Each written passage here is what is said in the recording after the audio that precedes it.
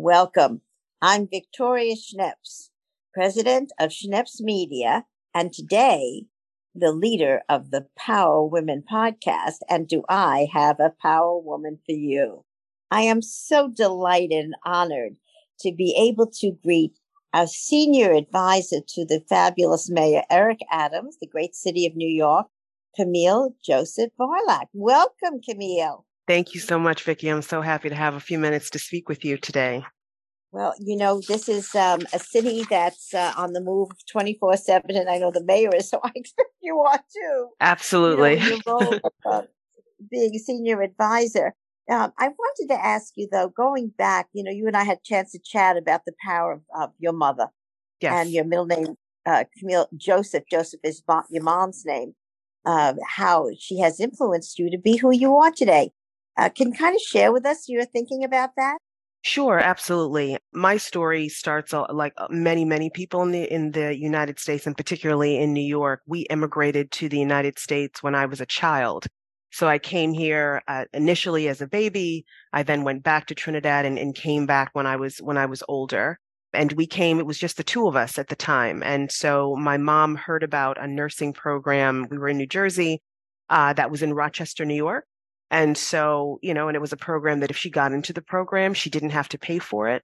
And so we relocated to Rochester. And as you might imagine, there were very few people from Trinidad who were in Rochester, New York. So it felt very isolated to be an immigrant in that space and in that world. And, we didn't have any family here. So, it was my mom working really long hours. She would go to school in the evenings. I would sort of sit in the hallway while she was in class. So I watched her build her life from nothing and, moving from apartment to apartment. She was always looking for something better for us, working hard to put us through Catholic school. And so, every time I have a task in front of me that seems like it would be difficult to achieve, I always look back and say, I saw her capture every dream that she really wanted. And if she could do it, I could do it. So she's very much a motivating factor for me. Well, when you talk about coming as an immigrant and building from scratch, your mom did that, but you've had a very impressive journey yourself. I mean, you are now the right-hand woman to the great mayor of our city. Yes. So talk to me a little bit about how you were able, from literally, being an immigrant to sitting next to the greatest power in our city. It is very surreal. I will tell you, and certainly not where I thought I would end up. But I have been extraordinarily, I think, fortunate, and I've worked extremely hard. So I always knew that I wanted to be a lawyer from the age of 6 or 7.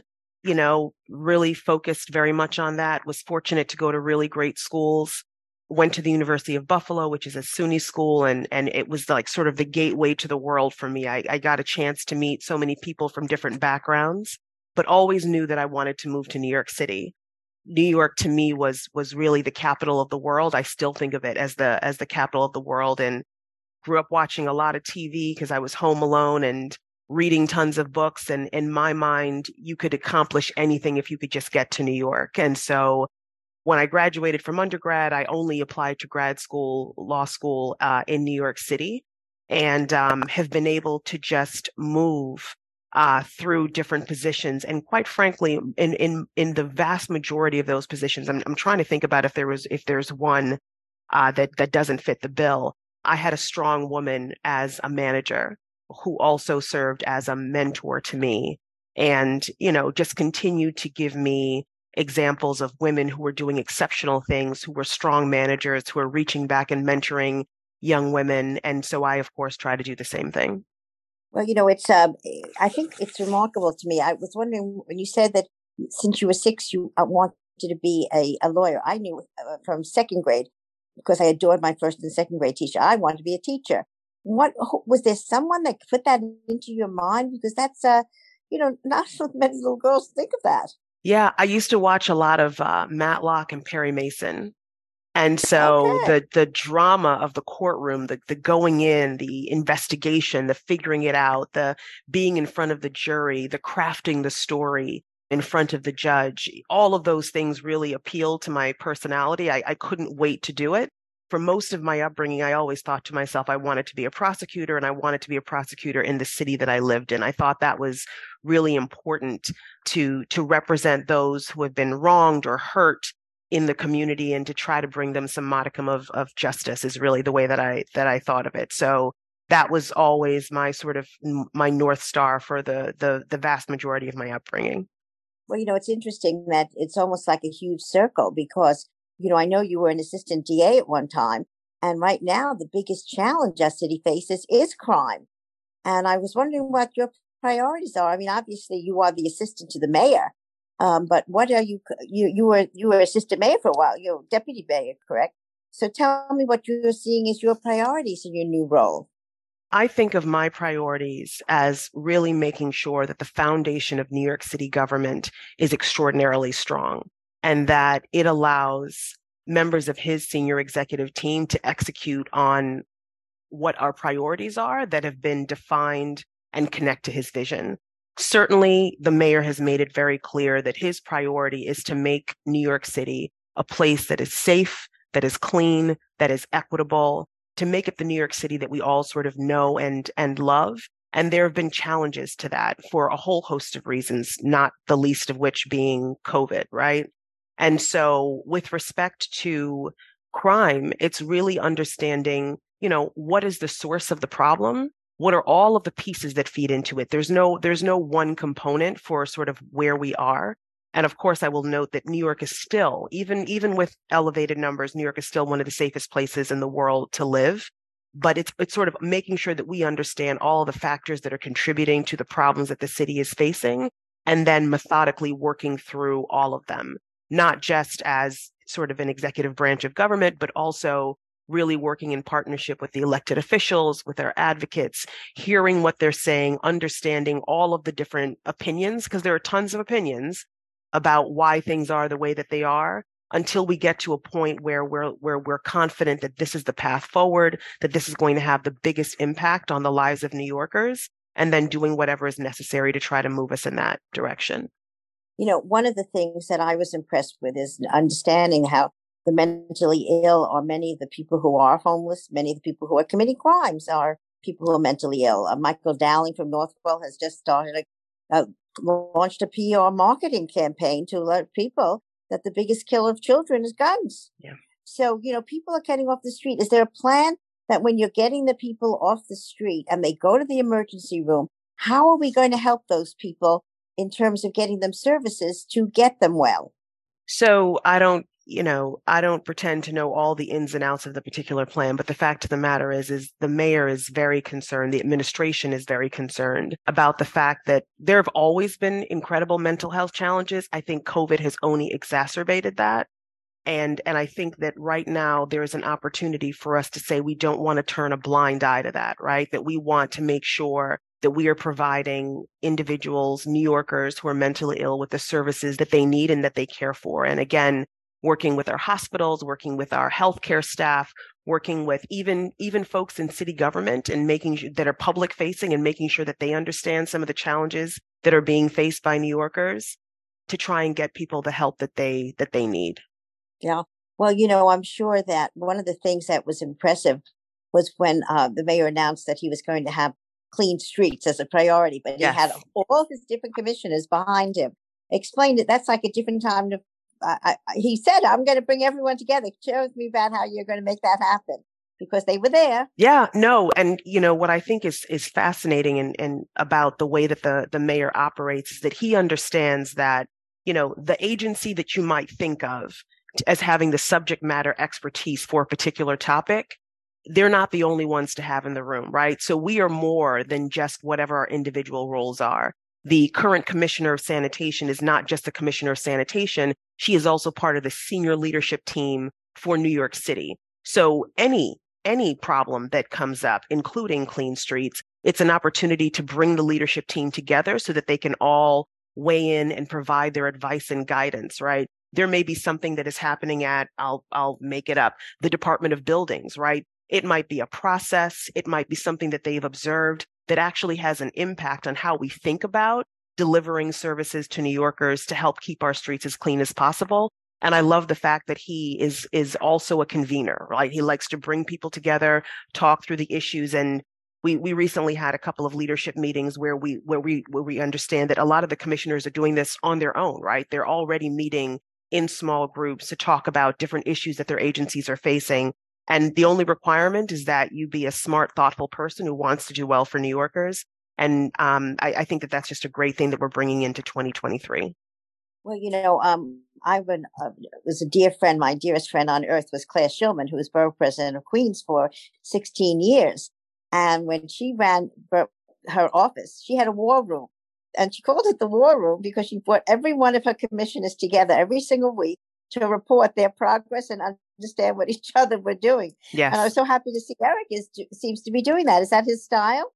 That's absolutely right. I mean, there's a lot of follow-up that happens. That's a big part of my job is making sure that folks know that these are the things that he's asked and making sure that we're following up to make sure that everything gets done. He's extraordinarily detail oriented, right? He's not a person who just sort of gets a broad stroke and moves on. He really feels his mayoralty in a very personal way. And so when he sees New Yorkers hurting, when he hears that there is a complaint, when he hears that there is an opportunity for city government to do and be better, it's something that I think that he really focuses on and wants us all to focus on in the same way. And I think that he's built an incredible leadership team that is doing that. And it's all hours of the night, so we're always on. Yes. Yeah, 24/7. But I know Yes. about him, and I hope you will too. He takes a lot of joy in his work. Absolutely. And this is sometimes we all feel so burdened. We feel like someone's hammering us down into the ground like a peg, right? So what brings you joy in your life? Certainly my family. I am fortunate that, I have family that I not only love, but I actually like them. They're really incredible human beings, and they don't take me too seriously, which I think I need. I think I need someone to balance the seriousness that I often bring to the table. So my family certainly brings me joy. When you don't have a lot of family in the country, you have the opportunity to choose your family in the form of friends. And so I have some great friends that have also been helpful. But I think what I love most about this job is I actually very much believe in the role of government. As I look at my own life, my own journey, my own path, and the fact that working with and through the government allowed me a path to citizenship and all of the wonderful things that have come from that, I very personally believe that government's job is to serve the public and to serve the people, and that it is extremely difficult. It's a very hard role to have, but it is also the most rewarding. And so I find a lot of joy in working in government.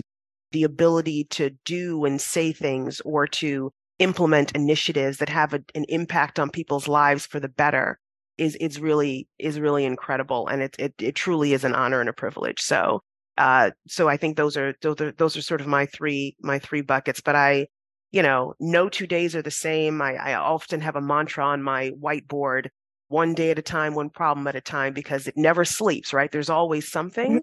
But I love it. I do love it. Well, that leads me right into asking you, can you kind of give us a few keys to success for advice you can give to others? Sure. I think it's very important to understand who you are as a person and what your values are. And I find it very important to live through those values in everything that I do, right? That those are things that are my North Star. I try to wake up every day with my integrity, and I bring that into every interaction. I try to treat people with kindness and respect always, fundamentally. And oh my goodness, my high school motto was this Latin phrase, fac omnia bene, and that has always been a phrase that I keep in the back of my mind. And it simply means do all things well. Just try to do the right thing. Try to be a good person in everything that you do. And it's, most things flow naturally from there. I think that, particularly when you are a young person, do not be afraid of working hard. There are no shortcuts to working hard, right? You got to be able to put in the work. You have to always remember that you are never at a point where you can't learn something, and constantly be willing to learn something. I will be the first person to say that I don't know about a particular topic, and I'm always willing to be educated by someone who has something to share.